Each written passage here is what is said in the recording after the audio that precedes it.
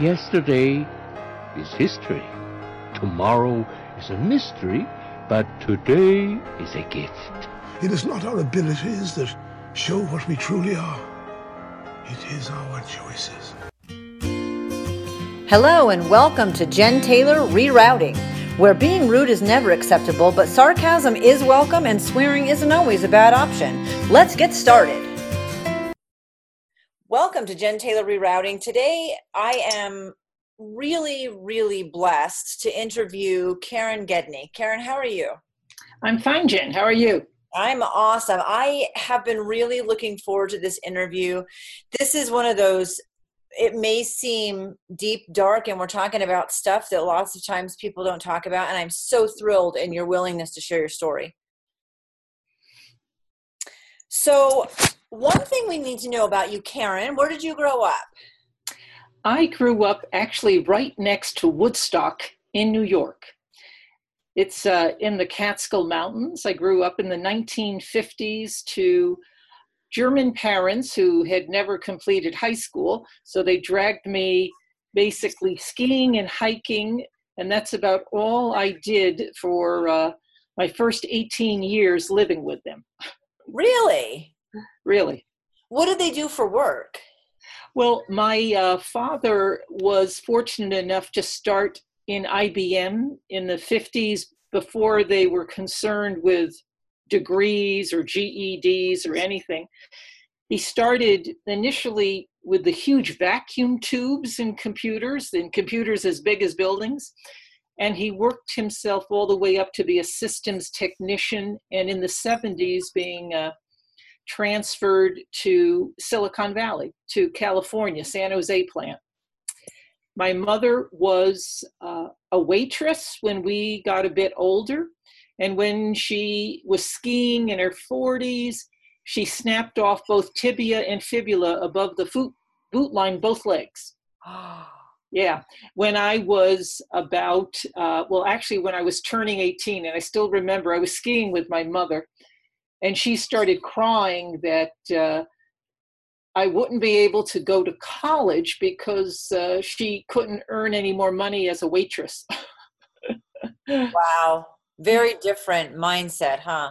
Yes, where their issue was always focused around having enough money to do the things that my father wanted, which was he wanted to ski, and he wanted my sister and I, unfortunately, to play the accordion growing up. Wow. Okay, that's a painful memory. Yeah, that was for my sister and I. We that was not our thing. So you ended up going to school, and you're a doctor. Tell me how you made that decision and a little bit about that. Well, I must say I was very much affected by the books I read, because we lived way out, in the boony lands, and my parents also had a lot of, especially my mother, a lot of fears about interacting with people. So we never really played with other children. We never went over, for birthday parties or never interacted really with other people. And so books were my friends. And I was affected by books, especially books written by Frank G. Slaughter, who was a physician. And I romanticized about being a doctor and doing all these cool things. And he wrote about doctors throughout history. And I liked the danger and the intrigue and the excitement of learning new things. And I was 9 years old. I didn't have any experience, and that just sounded like something that's what I wanted to do. And you did. You became an MD. You were a physician. Was there any specialty or anything like that? Yes, I have a board certification in internal medicine. That means I'm the one who figures things out and looks at the whole person figuring it out, and then giving treatment to complex medical problems. Wow. So was there danger and intrigue?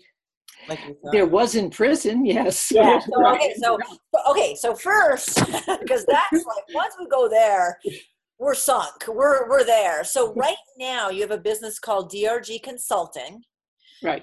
author, speaker, and mentor. And you really, I mean, being a doctor in internal medicine, looking at the whole picture, you really want to make a difference to people. Correct.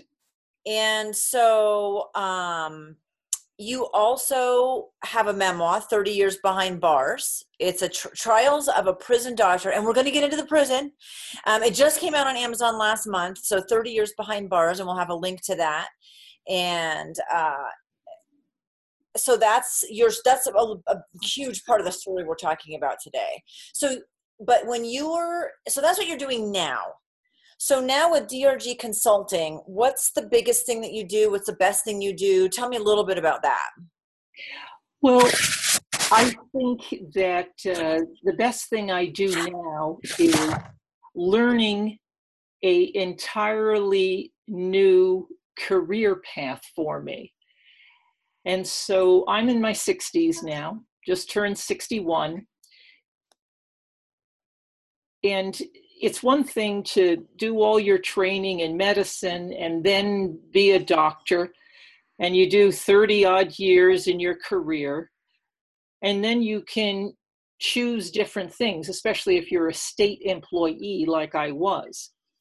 You can retire and then just play golf and live below the radar line.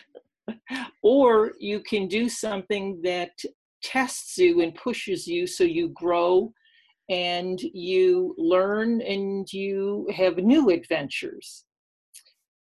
And when I must say, when I retired, I was a little bit unclear what adventures I wanted. And I ended up getting a new certification in medicine out of interest, which is anti-aging and regenerative medicine. And then I also felt that I had this book in me that I had to write, one of those bucket list things. And also throughout my career, I was told when I would tell people some prison stories, they would go, "Oh my God, Karen, you have to write a book." And I heard that an awful lot. And I had kept notes and I kept journals and I kept inmate writings. And after 30 years, I sat down and I looked at it all and I thought, that is a lot of stuff. That's a lot of shit in those files.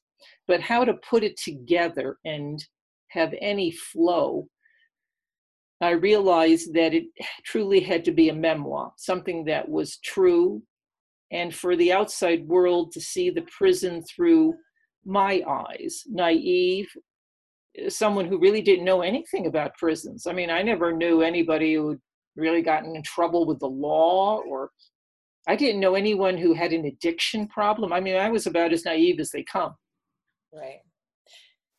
So I wanted them to see it through my eyes and also see it through the eyes of someone who's trained to diagnose and treat complex problems.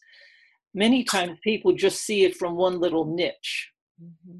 Could be just the little medical niche, custody niche where, okay, my job is just to keep you locked up in a cell and not be compromised.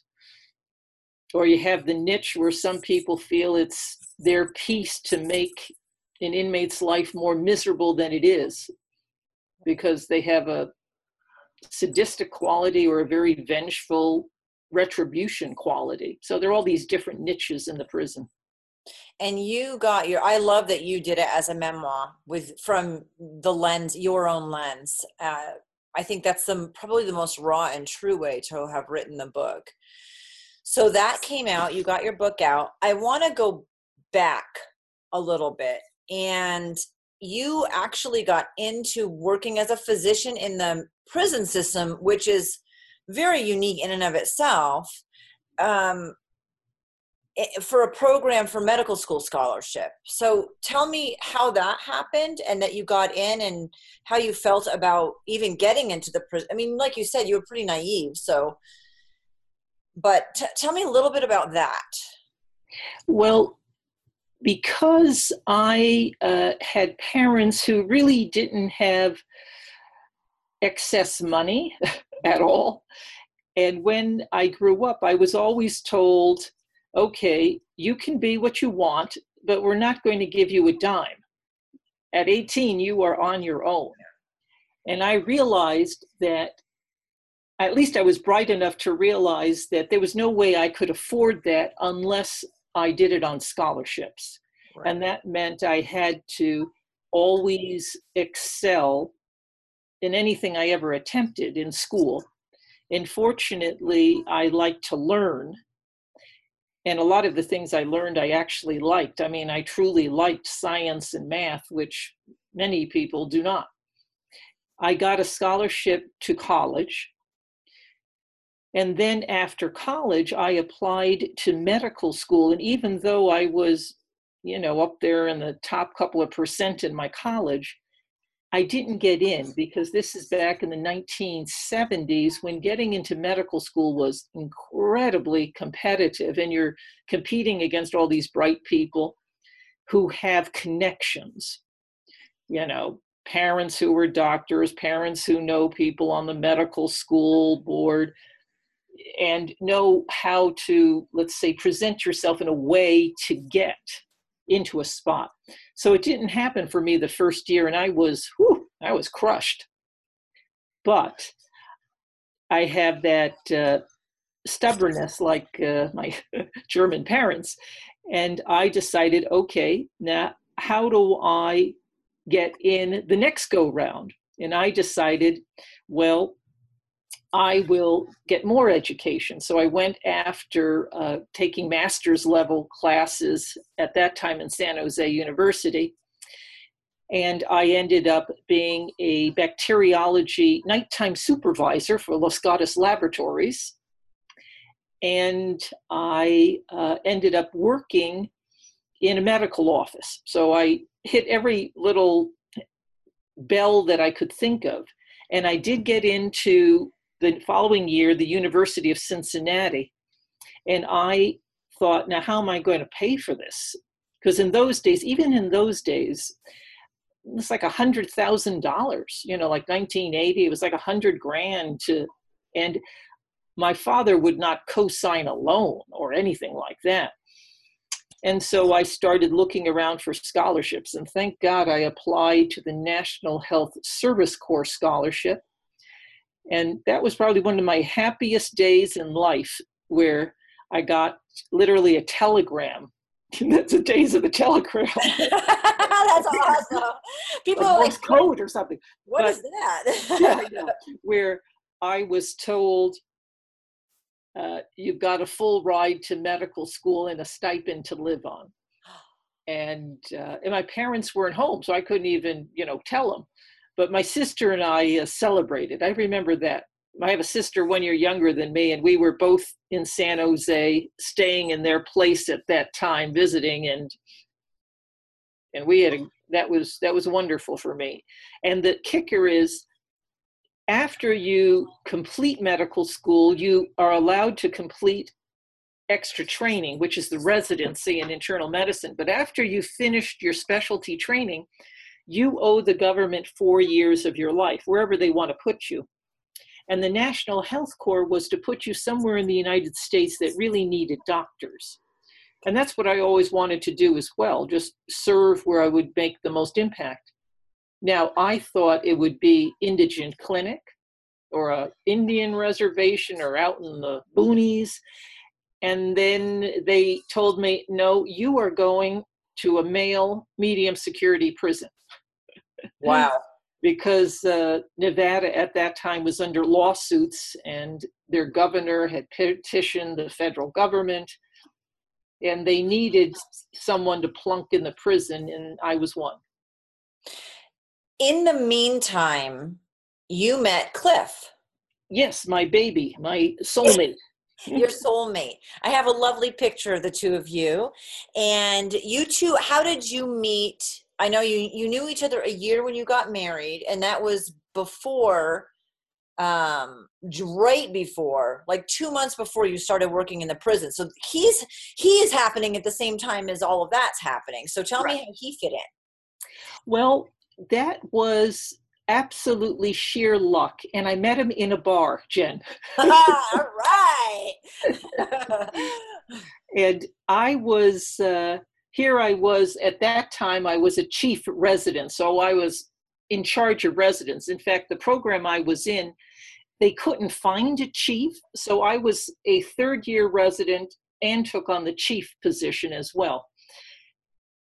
And I was working so many hours, it was just ridiculous. And for months, I would be working with never a day off, 100-hour type work weeks. I mean, it was ridiculous.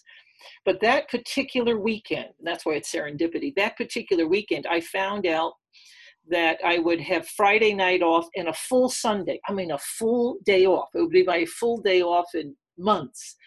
And I was almost giddy from the thought of, oh my God, having a day off, a night off.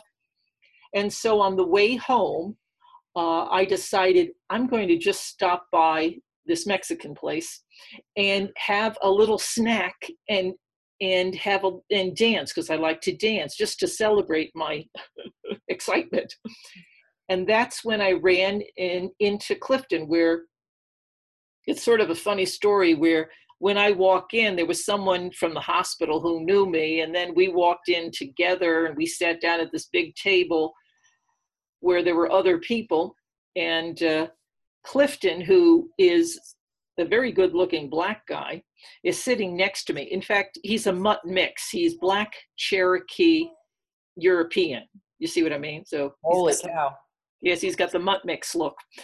And he was sitting next to me, highly intelligent, which I have always been attracted to. And also when we were speaking, he was telling me about after grad school being in Vietnam and shot through the chest in '69 and losing a lung. And in my mind, of course, I'm calculating his age. And he did not look that age, right? I mean, he just did not look like he was in his early 40s at all. I thought he was more like my age, like 30. And so I said to him, hey, how old are you? And he said, well, you don't know me well enough to ask that, but on Sunday, it's my birthday. Now he was, yeah. See, so he was new in the area, totally new in the area. He had, was living in an apartment, and he had sort of had a home in California. And so, and he was going to move to Nevada. And he ended up walking me to my car that night. And then it came out of my mouth, well, would you like to come to my place for dinner? And when he did, I said, and then he was like a stray dog. He never left me. That's what did it, huh? And and also you'd have to imagine, some women, I don't know, dream about marrying or getting kids, or that was zero for me. I mean, an absolute zero. It never occurred to me that I would ever marry. It was always like, be a doctor, do this, do that step, doctor. Never did I ever think about it. And when I interacted with Cliff that night and we just were talking over dinner, I had this realization in my head, that's the guy I'm going to marry.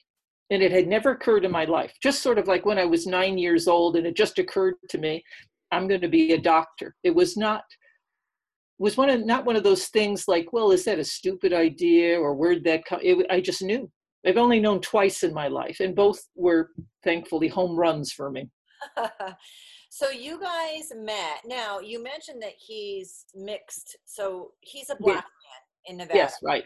And this is, to give reference, you guys met in 86 and you married in 87. Yes. So this is 1987. I'm just a little bit younger than you. I graduated high school in 88. So I grew up, I was born. I graduated in 75. Yeah. So 13 years. So, and I was also from New England. Now, you weren't in New England at this point. No. So then I don't know what it was like.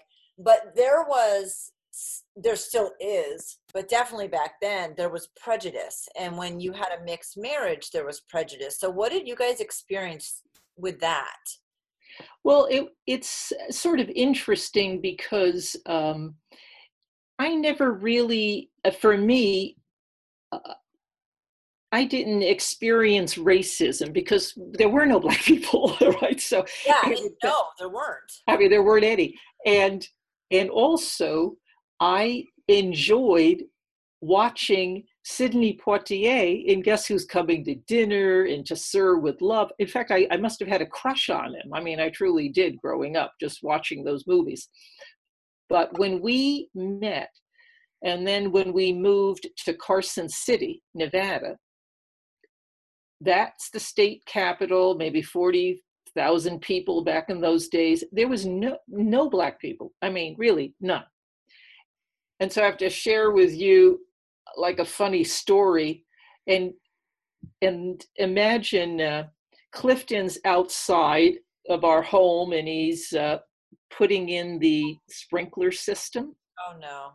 You'd have to imagine this. It's really great. So he's putting in the sprinkler system, when he's in his, whatever, sloppy clothes out there. And I'm outside and I see this car pulling up, right? And there's this old guy and he rolls down the window and he motions Clifton over. He goes, hey boy, how much you charge for doing the yard work? And so Clifton, he comes from a very different background, let's say an elite background. And so he sort of slouches forward. He sort of scuffles back. He goes, Mister, I just sleep with the lady in the big house. and so this is the sort of thing that, I mean, I don't know. I had a lot of fun because one, Clifton, is unique in that he grew up in a very rarefied atmosphere with highly intelligent parents, grew up in Hyde Park in Chicago. So he interacted with people when he was a kid, like Milton Friedman, Malcolm X, Jackie Robinson. His mother was an international pianist. His father was a real estate mogul. Now, mind you, his father lost his fortune when he was 17, but all his formative years, he thought he was probably a rich white child with a good tan. I don't know. and living in a university atmosphere, I mean, his neighbors were the Florshimes, which is, whatever, a shoe dynasty legacy, right? And so he does not operate from a poor me or a victim because he never was. He was always an elite. And in Vietnam, he was a platoon leader. Right. When he was drafted, he took the tests and whatever they do. And, he went to officer training, schools in Panama and that sort of thing. So when we would have funny interactions, here's another one. We were invited to the governor's ball in Nevada. And this is Governor Miller way back, in the 80s.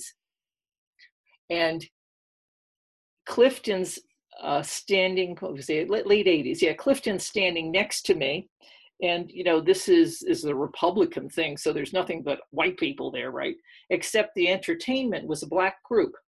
So Clifton's standing next to me. I'm talking to the governor's wife, and the security people come up to Clifton and say, your set's starting.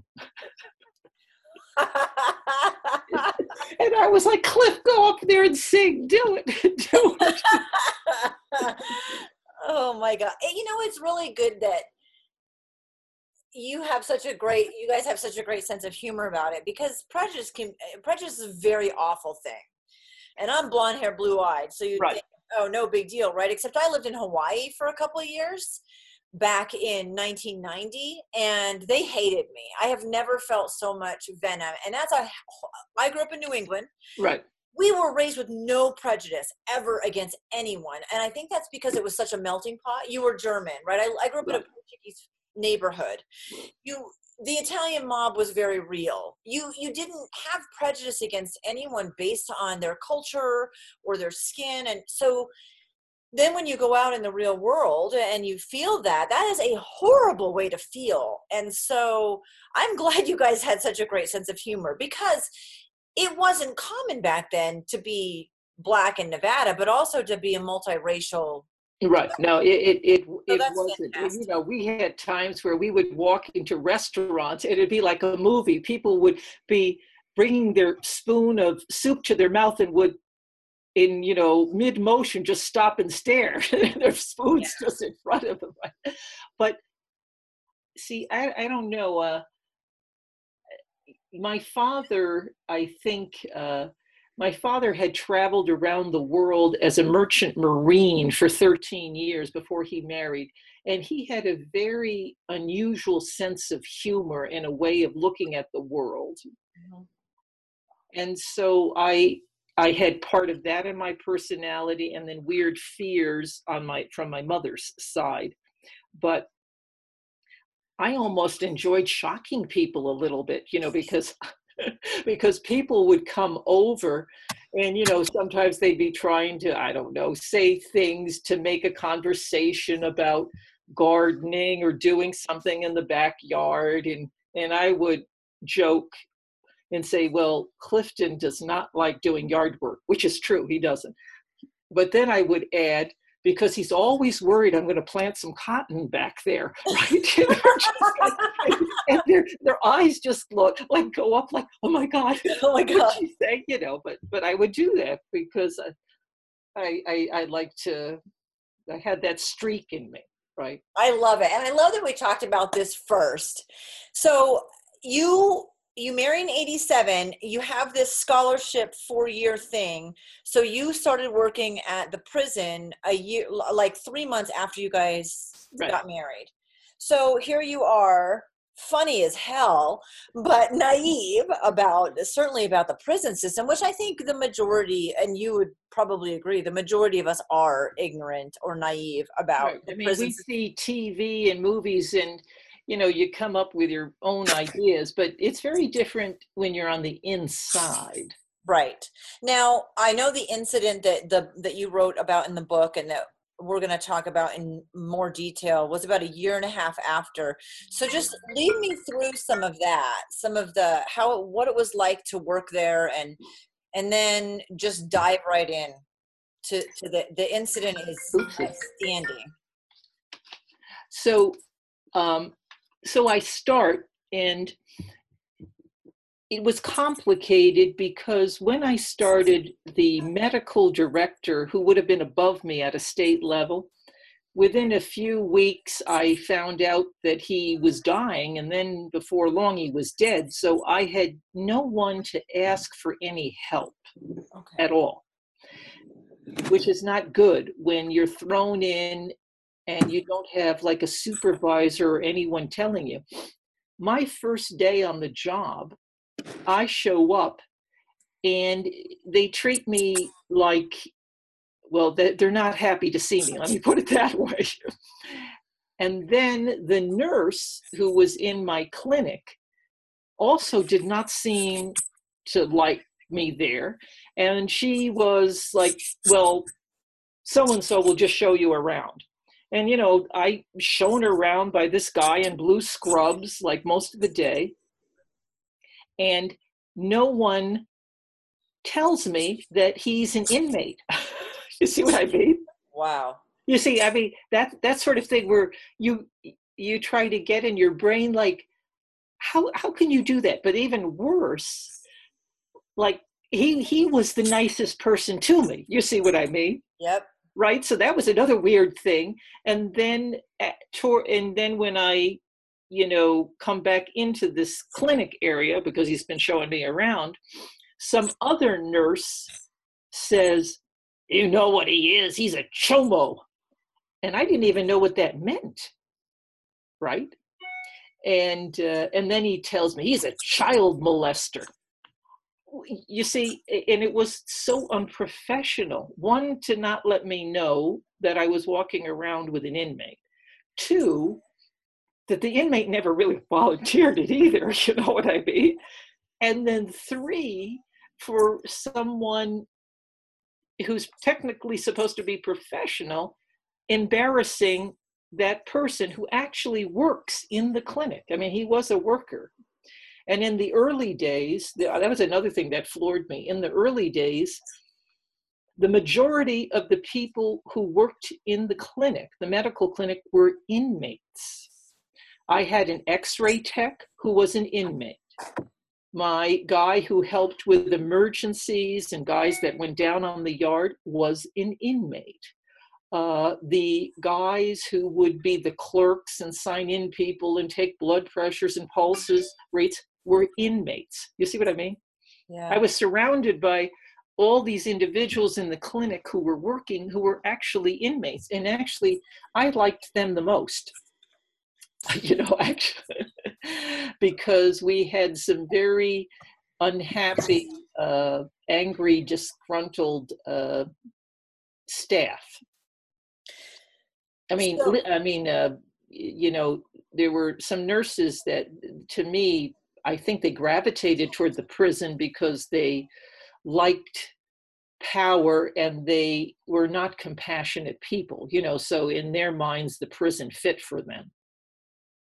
So not a great start setting, right? Yeah, definitely not a great start.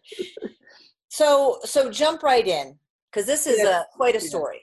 Yeah. So what happened was a year and a half, I started taking care of all sorts of medical problems. And there was one particular inmate who was a Marine Vietnam vet who was highly intelligent, who had some minor medical problems, but more than anything, it was obvious he had psychological issues, a lot of depression and a lot of on the edge of suicide.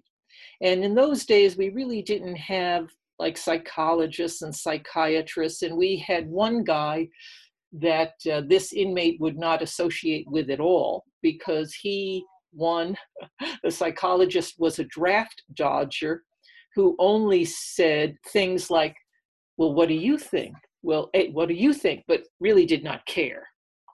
So the inmate had nothing to do with him. And I'm faced as a naive person. Well, he's got medical problems. He has psych problems. I'm a doctor. I have to see if I can help him and heal him. That guy developed literally like a fatal attraction toward me. And I knew he was getting attached. And I was in this position of, what do I do?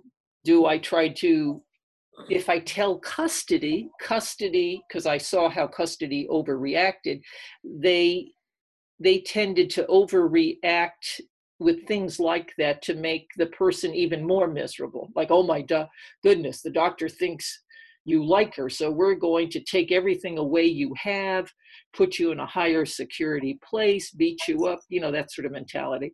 So I thought, I have to figure out how to do this on my own. That was a bad mistake because I didn't trust anybody on the other side because I had seen a little bit too many things by then. And then this guy on Friday, October the 13th in 1989, basically took me hostage. He came into the clinic that day. He brought in a lot of stuff with him, a buck knife, not a make-believe knife, but a real buck knife. He had torn up T-shirts, made ropes out of it. And no one actually searched or, you know, looked at him when he came in. He sat down and he said, Dr. Gedde, you know what day it is today? And I said, Friday, October the 13th, and a little fur, you know, goes up on your neck. And he said, and that's the day you're going to watch me die. And when I tried to get up to get out of my room, he basically took me down by force. And because he was a Marine trained killer person, he, by reflex, took my neck and rotated it literally around my head, you know, to stab my neck. And fortunately, I was athletic enough that I went with the force, ended up on the other side of my desk, upside down. He shoves the heavy desk into me. And then it gets complicated because he's yelling, and I hear, because this clinic is small, it's right next to where the lieutenants and the associate warden's offices are on another, past two like steel gates, but it's close. And I hear, and I'm like dazed upside down because I think I broke my wrist landing on it wrong. And I hear the associate warden at that time yelling down the hallway, "What's going on?" Blah, blah, blah. And the inmate says, "I've got her hostage." And that guy goes, "What do you want?" And the inmate says, "That bucket of water," where they had those plastic jugs of water, plastic jugs of water on the counters where the nurses would dispense little medicines. And that assistant warden basically, because when I'm trying to come up front of my desk to see what, he hands the guy the plastic jug of water. Now, he could have done something at that point in time, possibly, because he would have had the goon squad behind him. But he didn't do anything. The inmate takes the jug of water, and then he closes the door and locks it from the inside. Now, this is how prepared the prison is. The prison doesn't even know if they have a key to even get into that door. See, Oh my God. I'm not kidding. That's how bad that place was. You know, and now I'm hostage with this inmate who, one, has a fatal attraction to me, but also has a death wish. All right, has a death wish. Then it even gets more bizarre, because in the hostage, back and forth business on the phone, turns out that the sheriff in Carson City was this inmate's best friend. What? Yes, they had grown up together as kids. I mean, you can't even make this stuff up in a movie. And they end up calling the sheriff in to be part of the negotiation. And, the inmate basically tells his old high school friend, "Hey, I'm not going to tell you anymore. I'm not going to interact with you." And it was about 4 hours before he actually ends up raping me. And that was one of those things where, the tension in the room was just building up unbelievably. And he made it very clear it was going to happen, and it was going to happen whether I was dead or alive, And I decided I'd rather be alive than dead. And I must say, I ended up literally, my brain just switched off, because I have a thing about wanting to be in control, or at least the illusion of control. And I knew that he would want to get off on me emotionally, having a reaction, whatever reaction that was. And so I shut off all of that like a switch, and I showed zero, absolutely zero. And after he raped me, then the energy in the room was just like a balloon that just had all the air went out, And then he had brought with him marijuana. He started smoking marijuana and eating Junior Mints. He had brought Junior Mints with him, and Maalox. And unfortunately, he was a nicotine addict, so he had a carton of Camel cigarettes too, oh God. So, but when that tension broke, that was much better for me than sitting on that edge was like, I can take him. No, I can't. Because up until that point, I was playing in my mind, can I take him? And I knew that if I took him, I would have to totally 100% incapacitate him. Yep. And he had a buck knife and was a trained killer in Vietnam. And then my brain was like, what are you, crazy? He has nothing to lose. And even if he didn't want to kill you, he's going to kill you on instinct, right? In fact, he was in prison because he had done armed robbery, and a cop, stopped him. And basically, he literally, what should I say? He ended up disarming a policeman and killing him. See what I mean? I mean, he was a trained killer. And he had a death wish, like you said. I mean, he wanted to die that day. Right. So he didn't want, there was no bargaining. No, you would have to kill him or knock him unconscious. Yes, absolutely. Right. And so that, and then it was really so stupidly bizarre. He had, when he came in to see me, he had put like a little bullseye on the door, and he was telling them in the interrogation, literally at the stroke of midnight, because he wanted to be killed on the 14th year anniversary that he had killed the police officer. So he was very intelligent. So then it became almost like weirdly like a Hannibal Lecter tale because he wanted to be killed on the 14th anniversary. That would have been on midnight, the 14th of October. He had planned it. So there were 14 visits. That was my 14th visit. You understand? Everything was planned way before. Holy crap. There are 14 letters in my full name. I mean, then I started seeing 14s everywhere afterwards. And I only found out about this weird thing with the 14 business really after when one of the inmates thought he was dying and basically told me that he knew Mellor was going to do this years ago, that he wanted to die on the 14th anniversary. And, he felt like guilty that he should have seen it coming, that sort of stuff. So it was very bizarre, very bizarre. So he's smoking weed and cigarettes and eating some Green Mints after raping you. Yeah. That's normal. Yeah, that's right. And you're like 5 hours in at this point? Yeah, now I'm 5 hours in, and I still got another 6 hours to go before they finally had a SWAT team. And during that period of time,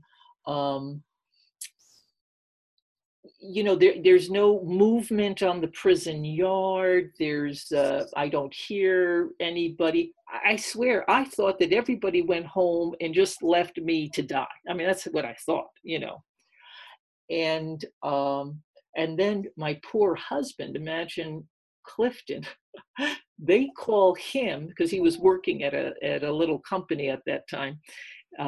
They called him and said, come to the prison administration, your wife's been taken hostage.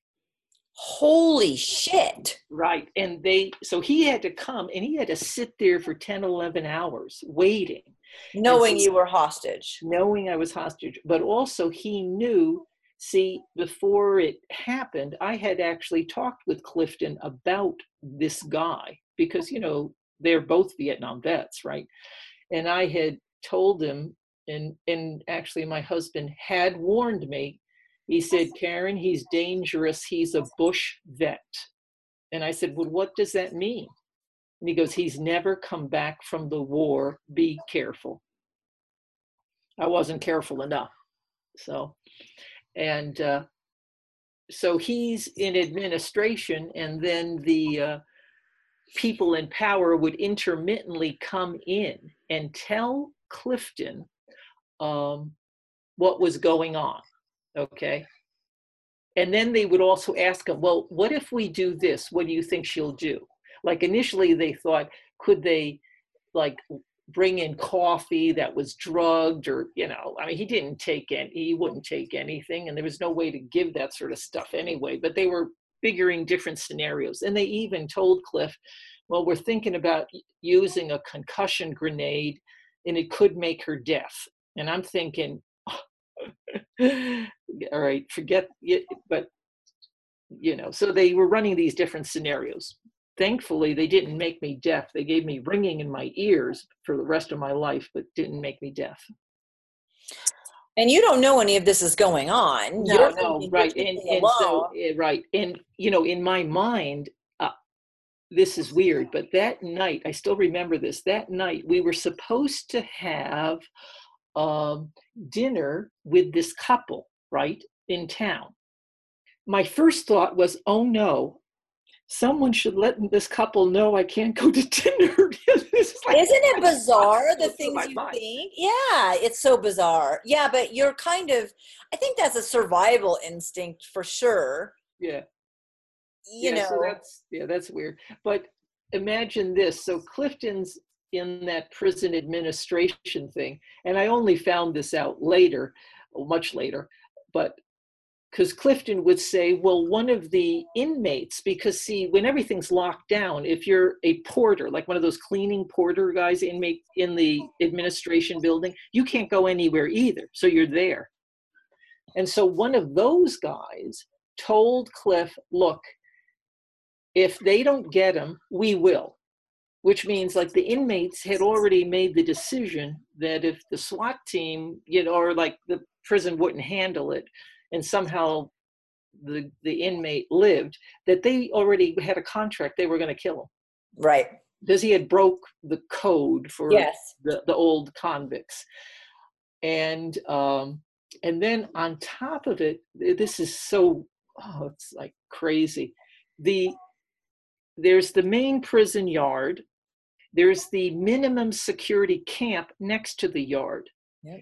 At the minimum security camp, there is a Vietnamese guy who was a Viet Cong guy, who was a tunnel rat guy. Okay, now imagine this. So this guy, he hears what's going on, but he can escape with anything. He's the type of guy who can climb 2 fence lines, go through concertina wire. Nobody knows that he's done it, and come back. So what he would do is he would escape. I mean, during this situation, he went over the concertina wire, checking everything out. Then he would run, which is at least a mile or so. He would run and to the, and let the other inmate know in the administration office what was going on. Oh my God. Right. Yeah. And I mean, it's just wild to think that, this Vietnamese guy could have, escaped prison anytime he wanted, but that wasn't his thing. It was just that, I mean, he had a short sentence. He wasn't going to go anywhere, but there was no way you're going to keep that type of person, in a minimum security camp. So he actually went over the fence line to let people know what was going on. I only found out about that many years later. Now, did anybody realize that you had been raped? And did they tell Clifton? Well, see, the thing is, they had no way of knowing, right? Okay. So they had no way of knowing. Now, when they got me out with the concussion grades, the assault teams, and basically the SWAT team ended up sort of blowing up the room sort of thing. And when they came in, they blew away the inmate. Okay. Now he was supposedly coming up at them with, a knife, right? So they just went pop, pop, pop, pop, pop. And then there's another guy in a flak jacket sort of dragging me over the body. And then when I'm being dragged down the hall, I hear a single shot. Now, I think they gave him a headshot. The SWAT team people say, no, he was just nervous when he reholstered. Yeah, well, okay, whatever. But when I'm dragged out, they had already called in EMTs, like for ambulance, because they didn't know what to expect. And I didn't want anybody to touch me. You know what I mean? Zero. And, here I am on top of it, a doctor, and I'm basically telling medical people, get away from me. I'm okay, get away from me. Just boom, get away from me. And they weren't going to argue with a doctor. Yeah. Right. And also someone who's walking and talking and looks intact, right? And Clifton was there and he hugged me, thank God. But then we had to go over to the warden's office because I had a female warden, thankfully, at that time. She was a good person. And she said, Karen, we have, this is procedure, we have to debrief you. Like they wanted to know whatever. I wasn't ready for it at all. No. I was like in shock, basically, for all sorts of, especially that grenade thing. I think my brain was still bouncing around in my head. And so I go to the warden's area and she said, I'll just have my secretary here. And do you want your husband with you? Well, I wasn't going to let him go then, So here's the four of us in a room, and she had to do her job, but she was also compassionate. She knew I was rattled. So the questions she would ask, I was just doing like yes or no answers, Nobody asked me if I had been raped or, you know what I mean? It was more like security questions, generic sort of stuff. I don't even remember what I said. All what I know is I didn't go there. And then after that, Clifton drove me home because I didn't want to drive in my car. And then there's the media, out there with all those media type of people. And I did not want to in any way interact with media because I had seen circumstances where the media would get a little piece and it had nothing to do with really what happened. So I didn't want so I didn't interact with the media at all. I had been contacted by the media where they wanted my story, but I never told them anything because I wasn't ready and that just wasn't it. So I get home and then I'm so wired, I can't sleep at all. And that's when I did what my German mother taught me. I scrubbed and cleaned all the rooms in my house. And I went back to work on Monday. Holy crap. And this was like a 10-hour hostage. Yes, 10 hours. You were in there for 10 hours, assaulted, raped. The SWAT team sledgehammers through the wall, right. uses a concussion grenade, kills the inmate in front of you, drags you over them. So maybe you need a little time to. Yeah, right. Jesus Christ. Yeah, so, but I. You go back to work Monday, like it's no big deal. I just go back to work. Yeah, and they weren't really. I don't. First of all, they never checked on me. And of course, this is the days before internet stuff. But I mean, no one had done a phone call or anything, but I just show up to work and I don't think they knew exactly what to say, so they didn't really say anything. And they hadn't cleaned up my room really. I mean, in that there was a big hole still in the wall, because that takes construction people to heal the wall up. And it had been cleaned, but when you stepped on the tiles, there was still blood that gushed up, from the tiles, which was not good for me. And there were still bullet hole thingies in the screen and the wall, which is also not good for me. So no, a lot of trauma triggers. I mean, right. a million and one trauma triggers. There's right. So in one of the things I did was I immediately made the decision that, and thankfully I had a female warden, but I called up the office and said, you got to fix the hole in that wall. And so thankfully they jumped on that, the next day or two, because anything to fix in a prison could take forever. And it's like mid-October and Nevada's cold, up in northern Nevada, right? But I actually got permission to get a carpet, and I put down a carpet on the tiles, you know what I mean? So I didn't have to see them. And then I changed the position of the desk because I realized the way my desk was positioned, I had to get around it to get out the door. And I wanted to make sure in the future I was closer to the door than technically the inmate was if I was seeing them. You see what I mean? So Yep. I changed the position of it into a more secure position. And in those days, you know, my office also doubled as the exam room. So Yep. it was just sort of weird.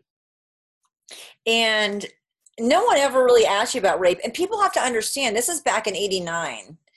And it's not like people had no sensitivity back then, but it was a different atmosphere. There was no internet. Much different atmosphere towards women, not like the '70s, but rape. You kind of, I mean, I know I'm thinking about this timeline, and that was stuff you didn't talk about really. Right. Yeah. In my mind, you dealt with it, and it took you several weeks to even tell Clifton. Yes. Mm-hmm. What actually, now a lot of that is like you just went through a very traumatic thing. Maybe you just need a minute. Right. Yeah. No, I was in shock, and I realized that I had a problem where I think it was like maybe my second week back to work, and I always worked out in the gym, and I continued to exercise is one of my things that helps me be mentally okay. So I still went to the gym every morning, and I think a week or so afterwards, some woman in the gym who's a regular, though I didn't really know her well, but she's a regular, she came up to me and she said, "Oh, I heard what happened to you, and I'm so glad nothing happened to you whatsoever." and then because in the paper they didn't know. They were like, "Well, doc, this happens to the doctor and she's back at work." And in the prison was like, "Well, she was a little stunned, but nothing happened to her." You see what I mean? Because I didn't tell him, remember? Yeah. Right, I didn't tell him. Yeah, I'm glad that you had a 10-hour hostage situation and watched a guy get blown to bits. Yeah, I know. And lived through a concussion grenade, but like that's it. That's all that you. I know, right? And so when she said that, I snapped and I said, "No, nothing happened to me except I was held hostage, assaulted, raped, concussion grenade, saw the guy blown away." But I just went like I vomited on this poor woman, and the look on her face was like, "Oh my God!" She didn't know what to say either, but she moved away from me. Like she just moved away and went on a different gym equipment. You don't want to be contagious, Right. And then I realized, wow. All right, I've got a problem here. And I tried still trying to stuff it down. And then I started getting colds and sniffles, which I just never really got. And then, medically in my brain, I know, oh man, my immune system is having issues. And then at that time we actually had a medical director at that time. This is a year and a half after I started. And I asked him, for a little, what should I say? I asked him for advice. And he said, "Well, why don't you talk to the psychiatrist here?" Now, that was the worst advice possible because that guy was as crazy as a Looney Tune. I mean, truly, that guy was a crazy guy. And so that was like, there's no way I'm going to talk to someone who I know is basically crazy. And then someone told me, "Oh, there's a female psychiatrist in town who's a normal person." And I thought, okay, Karen, get over yourself. Why don't you just talk to her once? And I talked to her. And in the first meeting, I still remember where she pointed out that I had not even allowed myself to become angry. And that was something like almost a realization for me, because I know growing up in my family, you weren't really allowed to show anger. actually weren't really allowed to show too much emotions at all. You sort of just didn't really show emotions unless it was happy. Happy was okay, but not but not anger and not depression, or none of the negative emotions were really acceptable. And that was a realization for me that I experienced anger because it was basically a threat. And also it was an injustice and an insult, sort of all the triggers for anger. And when I realized that, I realized that I had to work through that. And to me, I did that. And one of the ways it ultimately worked out for me was, so I had that realization with a psychiatrist, and then I went on vacation by myself, skiing in Vail, Colorado, where I had a wonderful time. And I thought, okay, Karen, I'm back, like I'm back to my normal self.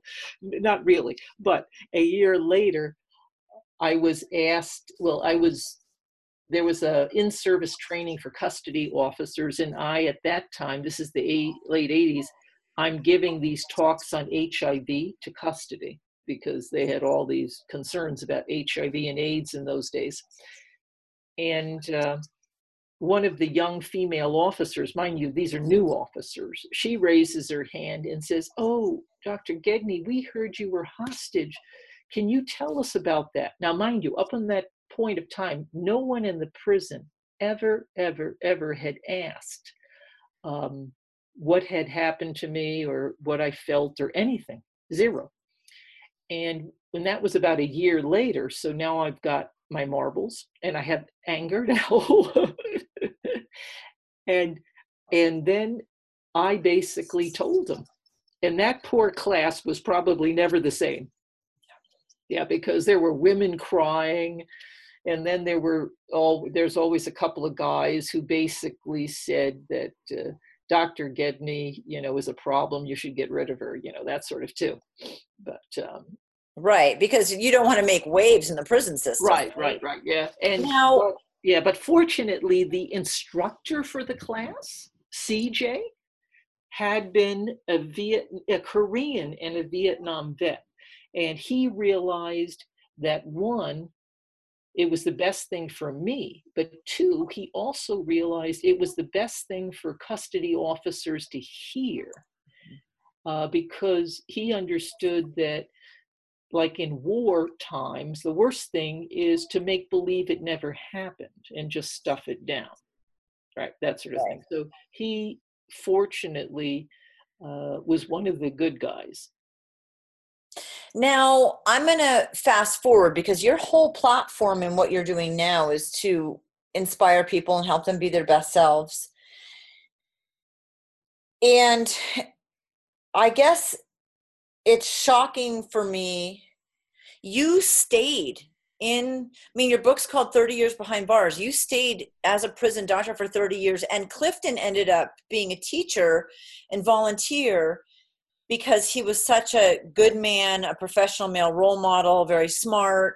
Right. Like you said, he had been a platoon leader, so he probably understood some of what the inmates were going through. You guys stayed in the prison system. You were there as a doctor for 30 years. Yeah. Even though a year and a half in, what gave you the ability to stay? The biggest thing for me was, after the hostage incident, it was the compassion from the inmates in what they said, the compassion in their notes to me, and also to experience compassion from a group where most people would least expect it from. And then in contrast, where you tend to expect something from your people that you work with, who are supposedly the pillars of society or the protectors of society, and they have none, or I felt none. And when you experience that, it really changed the way I looked at the world, I must say. but also it showed me the value, to me, it showed me the value and potential in that population that was being thrown away. And, Right. and also that in that population, there's a spectrum. Mhm. There are people who are just in the wrong place, the wrong time, all the way to people who are very dangerous and you don't really want them in society, but they're not all the same. That's the thing. They're not all the same. And of course, as a physician, you want to figure things out and you want to help heal people and make them whole. And you hate seeing human potential wasted. And I always wanted to make an impact. And to me, to make an impact in a place where most people weren't interested in making an impact. So I knew that my greatest, what should I say, my greatest gift would be in the darkest place. And I don't want to go darker than a prison. Like, I don't want to go to, I don't know, like some dark prison in the Middle Eastern country or something, you know. Yeah, I could definitely be worse, but this is pretty up there. And Right. Yeah. wow. So I wanted to make an impact in a place where I felt I was needed. And I know that when we were writing to each other before, you said it's a system that wants to punish and shame. And like you said, there are people that should be there that are dangerous, that you don't want to get out, that you don't want to interact with. But you're seeing the whole prison system is the job, or their directive is to punish and shame. There's no healing or making whole or rehabilitating, because 90% of those people are going to come back out. Right. But while they're there, you wanted to make some difference in their healing process, so when they got out, they could maybe be successful, which wouldn't we want that? Right, right. And I had hope for them. See, the thing is, it's the typical sort of thing where I was energized when, let's say, an inmate left and did well. I loved those stories. I mean, I loved the underdog stories. And I was surrounded by people who were very attached to tell stories about how an inmate left and screwed up and came back. That energized them, because it's that confirmation bias where you look for the things that confirm your underlying value system, right? And I value the underdog winning. And there's some people who value their mindset that a leopard does not change their spots. And I think to think that humans can't change is very limiting. And like you said, there are times that people are definitely in the wrong place at the wrong time, or it's very situational. Holy cow, Karen. So you stayed 30 years. Clifton was supportive. You did end up telling him about the incident a couple weeks ago. What was that like? When, I mean, not a couple weeks ago, a couple weeks after it happened. I'm sorry. Right, yeah. What was that conversation like? Because I think it seems to me from our emails that was a more limited conversation. Yeah, well, the thing is, I remember, it took me maybe 2 weeks or so to tell him. And I remember we were lying in bed, and I sort of nudged toward that topic. And I knew that he had already, what should I say, in his mind, he had already known it had happened. Right. And he was just waiting for me to tell him. That was the thing. And he basically just held me and told me that it would get, that, he cared for me, right? So, and the thing is that,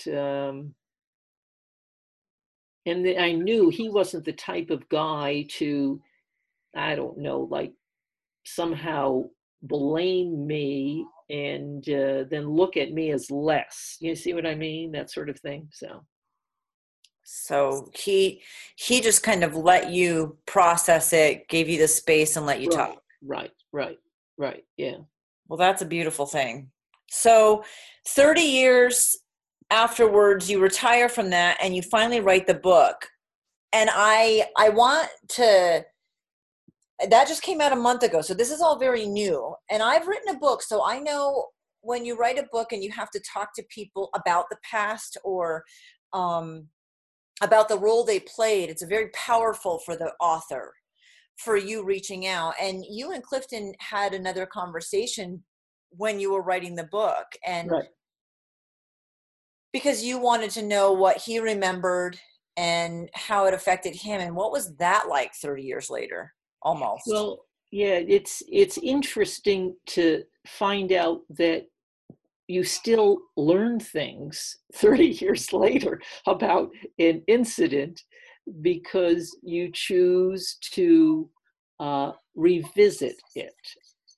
And the profound thing for me was when I asked him, well, remembering it, how did it really affect you? And he said, Karen, that's the first time you've really asked me that.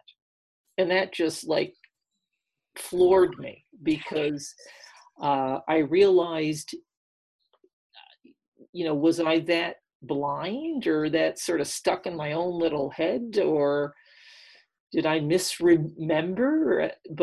And he made the comment, he said, when I looked at Vietnam vets and PTSD, and he said, and I had my own PTSD, and it took me a while to process my stuff.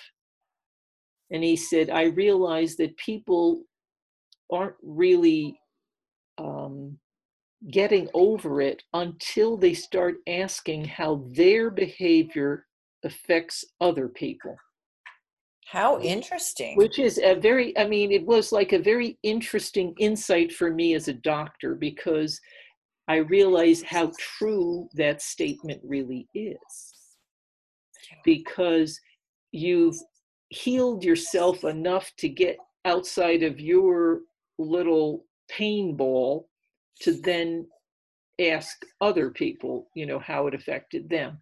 And it's sort of like one of those things where I realized it, but there's a difference between realizing it and then asking them in a way where they can share their stuff. Because I think initially you got so much of your own stuff, you don't want to hear other people's stuff. And then on top of it, I was still a doctor in a prison where I have to process all my patients' pain every day, all sorts of stuff, like they're dying or they've got some miserable illness or their kids died in the outside world and their guilt. So I was constantly getting this stuff all the time. So now, holy cow. First of all, anyone can get your book on Amazon, 30 Years Behind Bars, which of course I want to run and go get. We went through this interview planning process pretty quickly, so I wouldn't have even had time to get it. Right. Let alone read it. But 30 Years Behind Bars is there. And now, what's your plan now? Because now you've retired and you said you wanted to figure out what you're doing with your life. Right. So, yes, yeah, I am. Because you haven't lived enough already, Your business is DRG Consulting. So what's the easiest way for people to find you? And what can you do for people when they find you? I mean, like me, they can just get you on the podcast and question the hell out of you. But right. What about outside of that? Well, I have a website called discoverdrg.com. Okay. And through that website, they can take a look at, the book, my blogs, how to contact me, and also for potential speaking engagements, things like that. I think that's the best way to contact me. And then, of course, with my book, if they like it, I really want them to leave a review and share it with other people, because I'm operating at the grassroots level. I did not go and get publicists and agents and things like that. One, I didn't know, but two, I'm still stuck a bit in that mindset of doing things on my own. Yeah, me too. My book's been out a year and a half, and people are like, oh, you're a published author, it must be so great. And I don't know what we think. I never thought about what it would be like to be a published author. I didn't think all of a sudden I'd have fame and I'd be signing autographs somewhere. But Right. it's like, it's nothing like that. I'm like, I Yeah. make maybe $2 off of every book I sell. Right, I know. Like, J.K. Rowling's and I are not in the same category. Yeah. Yeah, it's kind of, it's great to do it on your own, but yeah, you're grassroots for a long time when you do that. And I think I mean, for me, and I am guessing for you, you think if people read this and it helps somebody, if somebody learns something, if it makes their life a little bit better, then it was a job well done. Right. You know? And also, I also wrote the book because I really wanted to inspire people to also take a look at this mass incarceration thing, and to inspire them to take their passion, whatever it may be, and think about it in a way, how could they use to help reduce mass incarceration? For example, there's so many kids that come from really dysfunctional environments. And if people have a passion for dance or art or sports or whatever it is, to think of themselves as, if they help a kid, maybe that's one less person that ends up behind bars. Or if they're a lot of the baby boomers who are, starting to shift careers or think about what am I going to do in retirement, I really think they need something that is just really purpose driven to give back. And there's all these interesting prison entrepreneurial programs that are popping up. There's the people that are the dog lovers and the horse lovers who have these puppies on parole programs in prison, or Nevada has the Mustang program. But you can take your love of dogs and then be helping with the dog program in the prison. Some people are trainers, some people buy the dogs, some people support the program. But to me, instead of whining about problems in our country, I want to inspire people to take a little action, but do it in a way that they enjoy. There's some people who enjoy knitting. They had the inmates crocheting things in the prison, making cat baskets and stuff. I mean, there are different things that can be done.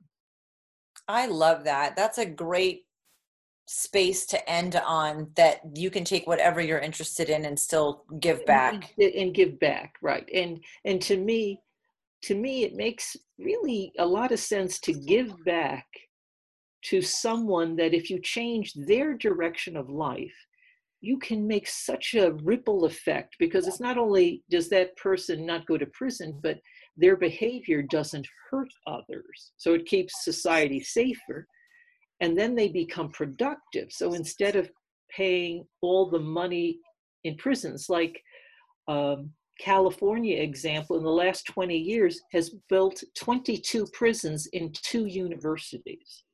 As, you see the difference? Yeah. And in our type of country, you shouldn't have 5% of the population in the world and 25% of the incarcerated in the world. That is not a statistic that this country should be proud of. And it should be so glaring, people should ask, wait a second, if this is the land of the free, land of liberty and freedom and happiness, how did we end up like that? Yeah. And there are a lot of people on both sides of the polarized political system who actually think, wait a second, we need to think about this differently. And we do. And then they have to, besides thinking, they have to do some act, they have to do something, act. Right. And thank you for inspiring people to do that. Thank you for sharing your story and your business and your book. And holy cow, it was just a pleasure interviewing you, and for your willingness to be open. Thank you so much. Well, thank you for giving me the opportunity. Thank you so much for listening in to Jen Taylor Rerouting. Like, share, and of course, comment. I welcome input with attitude. Get a copy of my book on Amazon, Hello, My Name is Warrior Princess, or check out my website, jentaylor.net.